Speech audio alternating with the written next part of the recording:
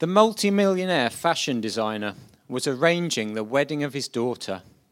This was going to be the most talked about and best dressed celebrity wedding of the century. He had his personal assistant send out the invitations to all his suppliers and all the people who'd bought his clothes over the years, young and old alike. But as the wedding day grew closer, his guest list began to shrink. People who'd initially accepted his invitation began to send in their apologies. Some said they were going on holiday, whilst others explained they had more pressing business engagements instead. And then, to add insult to injury, when the specially hired fleet of limousines went to collect those who hadn't declined his invite, none of them came either.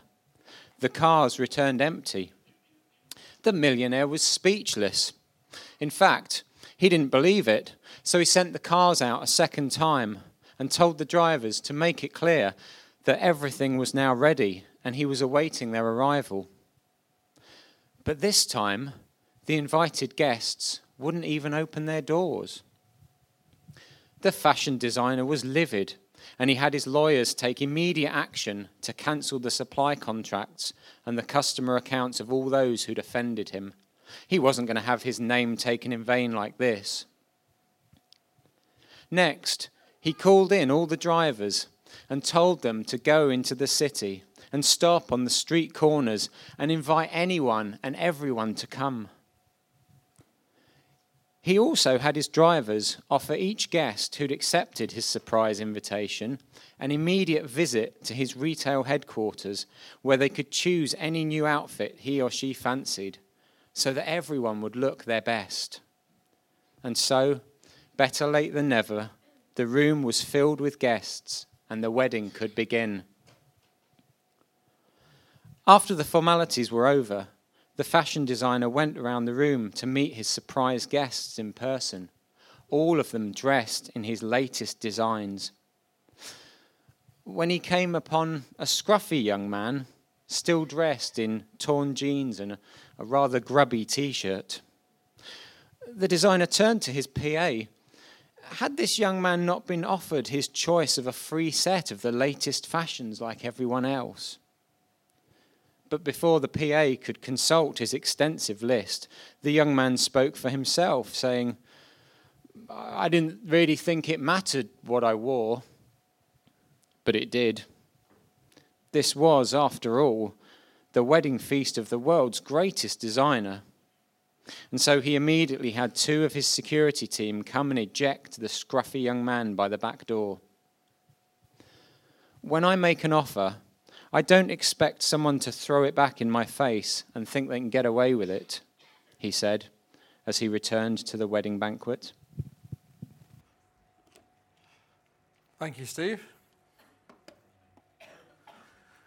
Well, good morning. Don't worry, the dunking is on its way. I shall try not to be too long this morning. But first, I've got an invitation for you. If you have your Bibles with you, would you find the book of Matthew and chapter 22. Don't panic if you don't have a Bible. I'll stick the words up on screen for you as well. Matthew's about 2/3 of the way through your Bible. Matthew, who was the guy who wrote Matthew, was also one of Jesus' followers, or disciples as they're known, or one of Jesus' friends. And he records for us in his book many of the things that Jesus said and did. And if you've been with us at all recently, you'll know that we're in the middle, in fact coming to the end, of a series called Stories Old and New. And we're looking specifically at the fictional stories that Jesus told. Jesus was very well known for his stories. He told a lot of them. We've covered quite a few in this series, but there's many we won't get to. Matthew alone records 23 of these stories, but there's more in Mark and Luke as well. And Matthew also tells us the reason why Jesus told so many stories. In Matthew 13, he can recall asking Jesus, along with the rest of the disciples, "Why do you speak in parables? Why do you tell so many stories?" And Jesus said to them, "It's because the knowledge of the secrets of the kingdom of heaven have been given to you and not to them." You and not to them. And Jesus goes on to explain that the you are those whose hearts are open to Jesus. Another way he puts it is those who have ears to hear, those who are listening to him. And the them are those whose hearts are closed to Jesus, those who don't hear, those who aren't listening too well. So Jesus doesn't tell stories because he wants us to have a nice moral lesson wrapped up in an easy to understand narrative. He tells stories because he wants to challenge those who are listening. Are they really hearing what he's saying to them? It's sort of like when you're watching TV and your partner says to you, the kids have got no clean clothes for the morning. That's not just a nice story. There's a hidden message. I've learnt. Turn off the TV, put a wash on. So the first question we need to ask ourselves this morning is, are we really listening? Are we listening to the story? Are we listening to what it is that Jesus may want to say to us today? And as I said, we're in Matthew 22 for today's story, and it begins in verse 1, and it begins this way. It says, Jesus spoke to them in parables. Sorry, let me read that again. Jesus spoke to them again in parables. And we know why he's speaking to parables. He wants to see if they're really listening to him. But who is the them on this occasion? Are they people who are prepared to listen, whose hearts are open to Jesus, or are they people whose hearts are closed? And in order to answer that question, we need to just skip back one chapter to chapter 21 and look at verse 23. Here it says, Jesus entered the temple courts, and while he was teaching, the chief priests and the elders of the people came to him.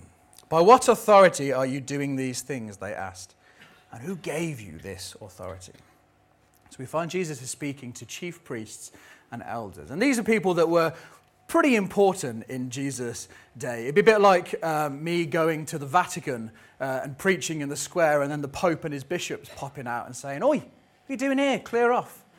Or like maybe holding a political rally on the White House lawn and Donald Trump and Rex Tillerson and Jeff Sessions popping out and saying, "Who told you could be here?" You know, it was intimidating. It was uncomfortable. It was probably time for Jesus to pack it in and go home, except that he doesn't.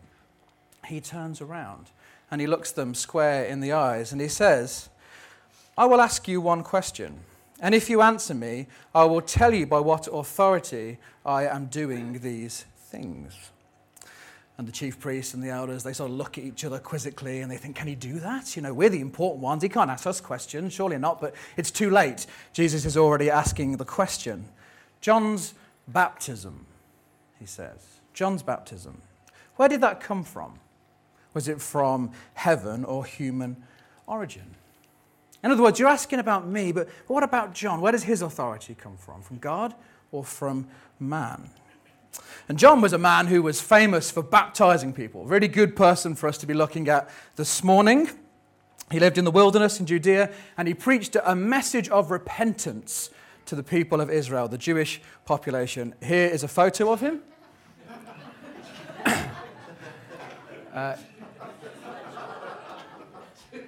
He was in the middle of a selfie, and his phone slipped from his hand. Good beard, though, good beard. His exact words to the people were, "Repent, for the kingdom of heaven has come near." So Jesus' stories are about the kingdom of heaven, and John was telling people to repent and get ready because the kingdom of heaven was near. And we need to remember from previous weeks, the kingdom of heaven is not where you go when you die. The kingdom of heaven is where God's will is enacted. It's where people live their lives for God.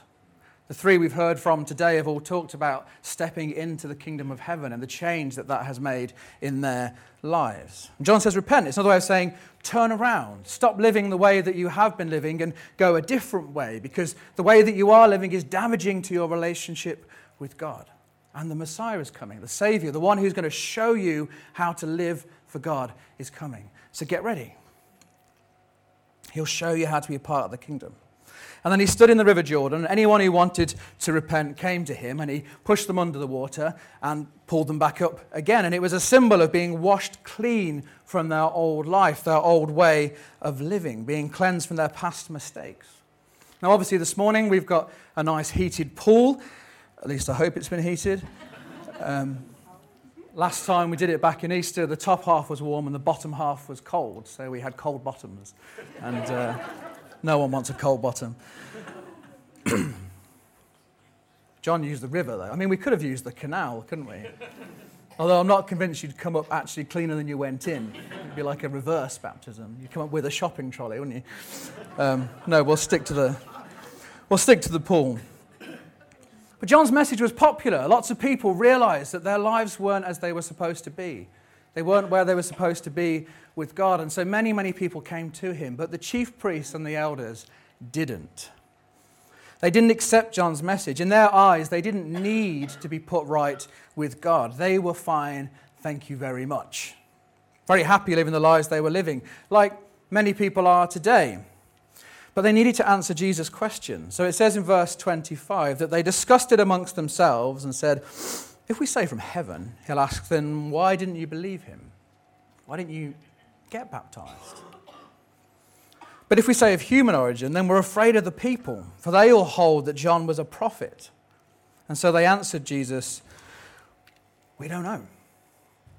And Jesus said, well, neither will I tell you by what authority I do these things. And this is really key to our understanding of the story this morning, because Jesus isn't being difficult. Jesus is making a point. And the point is this: if they didn't respond to John's invitation to be baptized, then they aren't going to respond to his invitation either. And then Jesus tells them 3 stories to illustrate his point. Now, the first story involves 2 sons.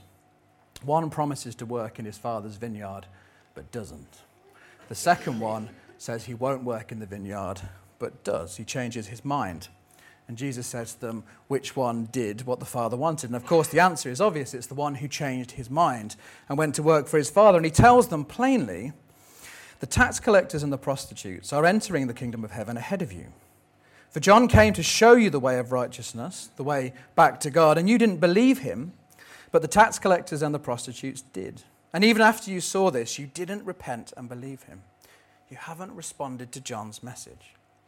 And he tells them another story, which goes a step further. And actually, Martin spoke to us about this story a few weeks ago. I'm not going to go into details this morning because we haven't got time. You can listen to it on our website if you would like to. But very, very briefly, the story is this. There are some farmers who are employed to work, again, in a vineyard. But the vineyard is owned by somebody else. When the time came for the harvest, the vineyard owner sent some servants to collect the harvest, but the farmers killed the servants. So he sent more servants, and they were killed as well. And eventually the owner thinks, I will send my son to them because they will respect him. They will listen to him. But of course the farmers don't respect or listen to him either. In fact, they murder him. And so Jesus asked them, when the owner of the vineyard comes, what will he do to the tenants? And again, the answer is obvious.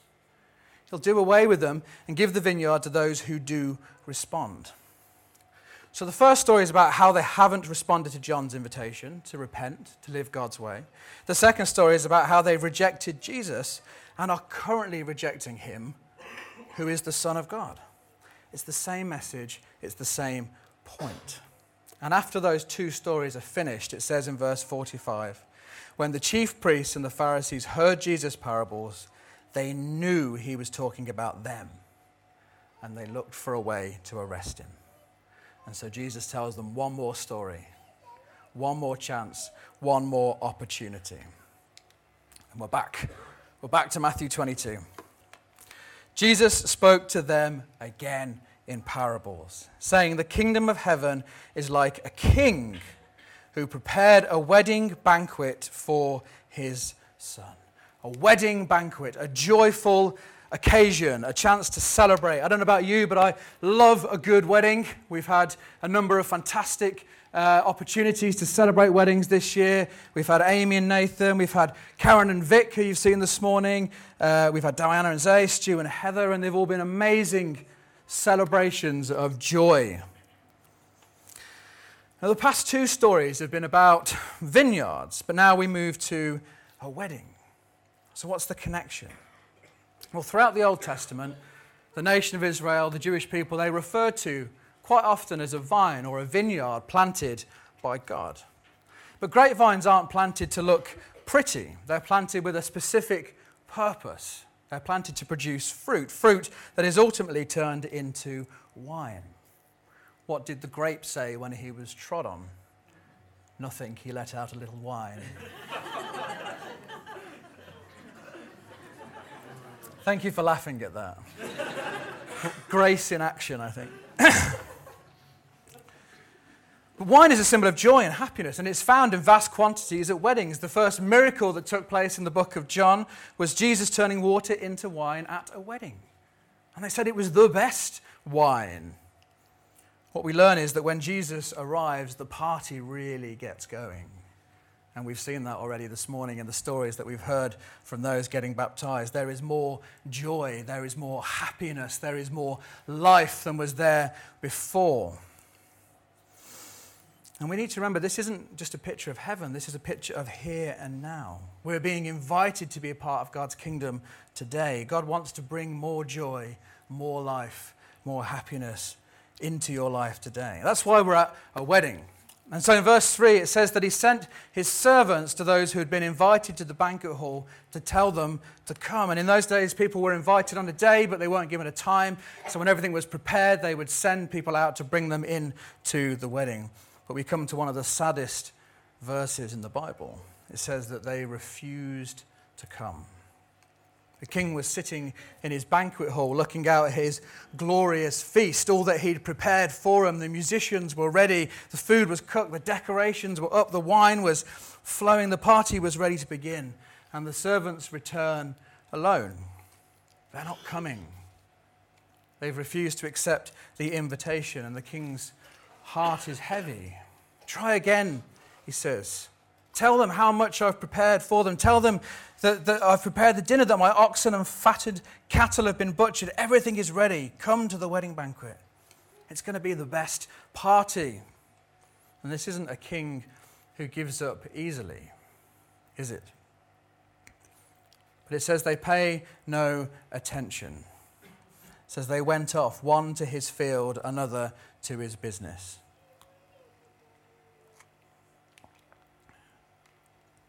Sorry, there we are. Moved it on. The rest seized his servants, mistreated them, and killed them. The king was enraged, and he sent his army and destroyed those murderers and burned the city.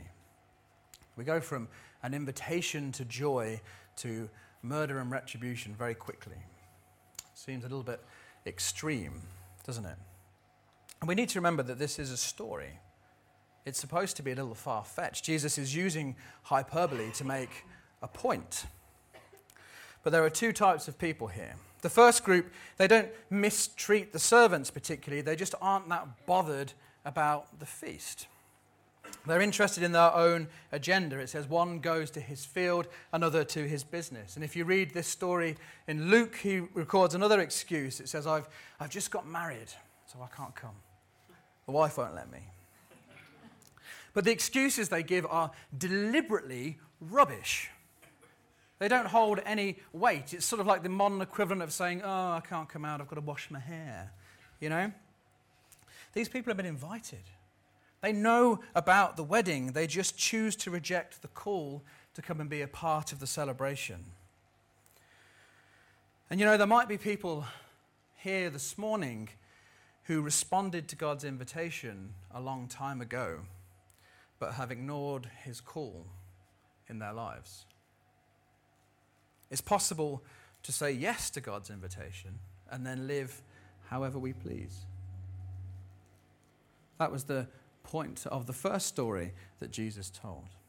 But you know, the thing is, we're missing out. We're missing out on all that God has prepared for us. There is a feast waiting in a banquet hall, and we are content eating cold McDonald's fries on the side of the road. Christian author C.S. Lewis puts it this way. He says, we're ignorant children who want to go on making mud pies in a slum because we can't imagine what is meant by the offer of a holiday at the sea. We're far too easily pleased. And I wonder if that speaks to any of us this morning.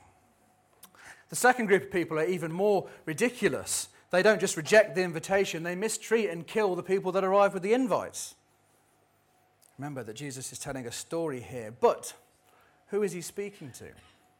He's speaking to the chief priests and the elders, those who were already looking for a way to arrest him, a way to get rid of him. And we know ultimately they have a hand in his crucifixion.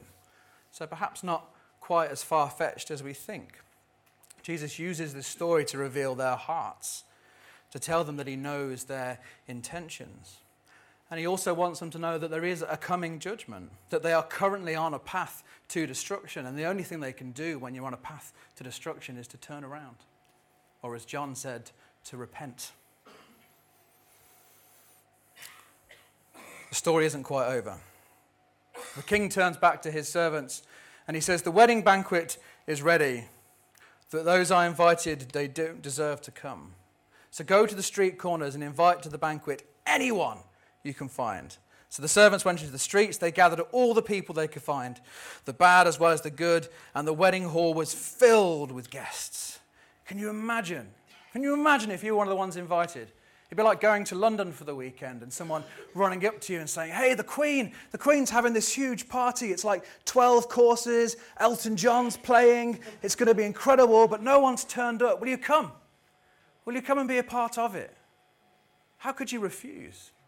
It's like winning a golden ticket to Willy Wonka's chocolate factory. I read a news story earlier this year of a woman from Indiana who didn't want her cancelled $30,000 wedding to go to waste.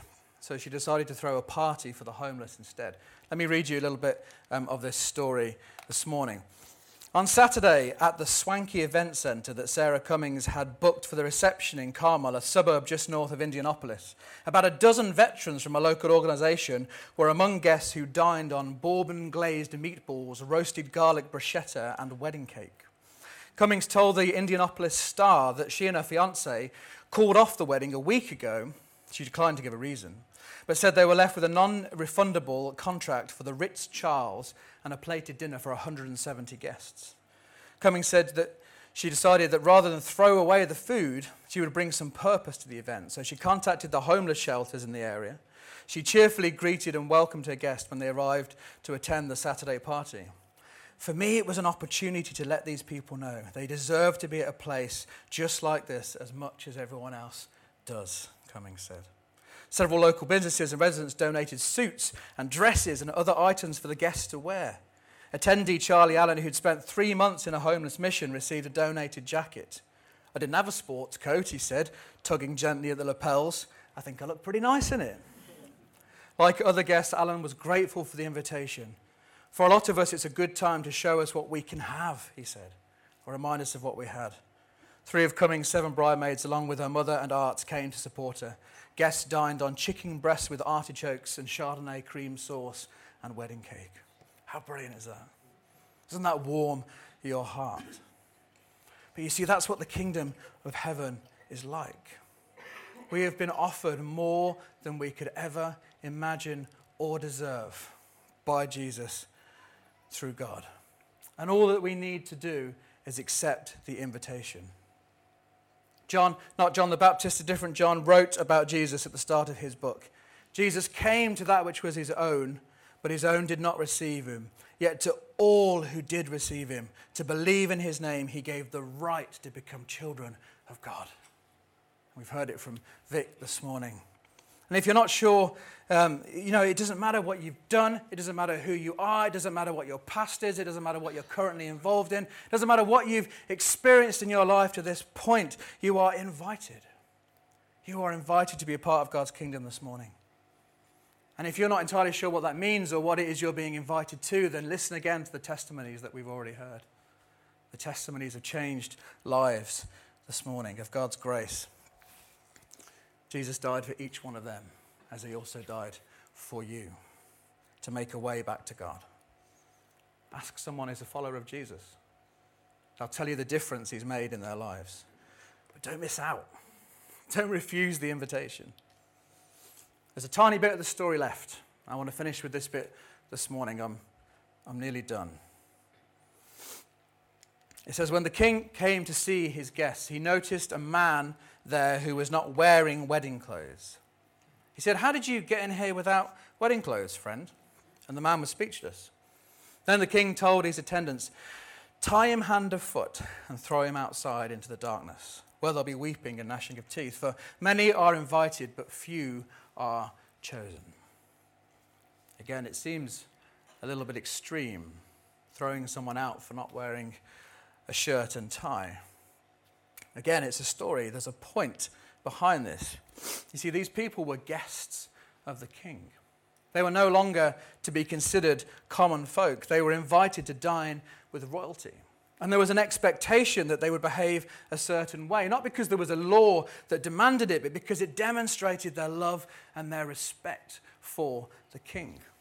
As I said earlier, we've had a number of weddings in the church this year, and for every single one of those weddings, I've put on a shirt and a tie and a jacket and even proper shoes. Yes, me.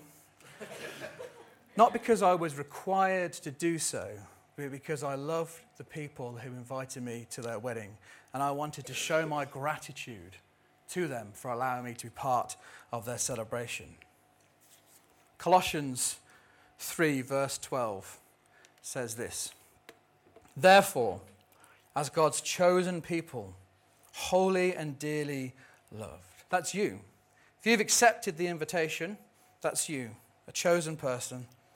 Clothe yourselves with compassion and kindness and humility and gentleness and patience. Bear with each other. Forgive one another. If anyone has a grievance against someone, forgive as the Lord forgave you. And over all of these virtues, put on love, which binds them together in perfect unity. And there's a little bit before that in Colossians. I encourage you to read the whole chapter if you have time later. But it says in verse 12, "Put to death whatever belonged to your earthly nature." In a minute, we're going to baptize our candidates. And as they go under water, they are putting to death their old way of living and being raised again to new life, to live as children of God, to live as those who have been chosen by the King. And it doesn't mean that they're going to be perfect. It doesn't mean they're going to always get it right. But it means that they're going to try. And you know, for some of us this morning, it might be that we put to death our old nature a long time ago. But now we find ourselves living in a kind of night of the living dead situation.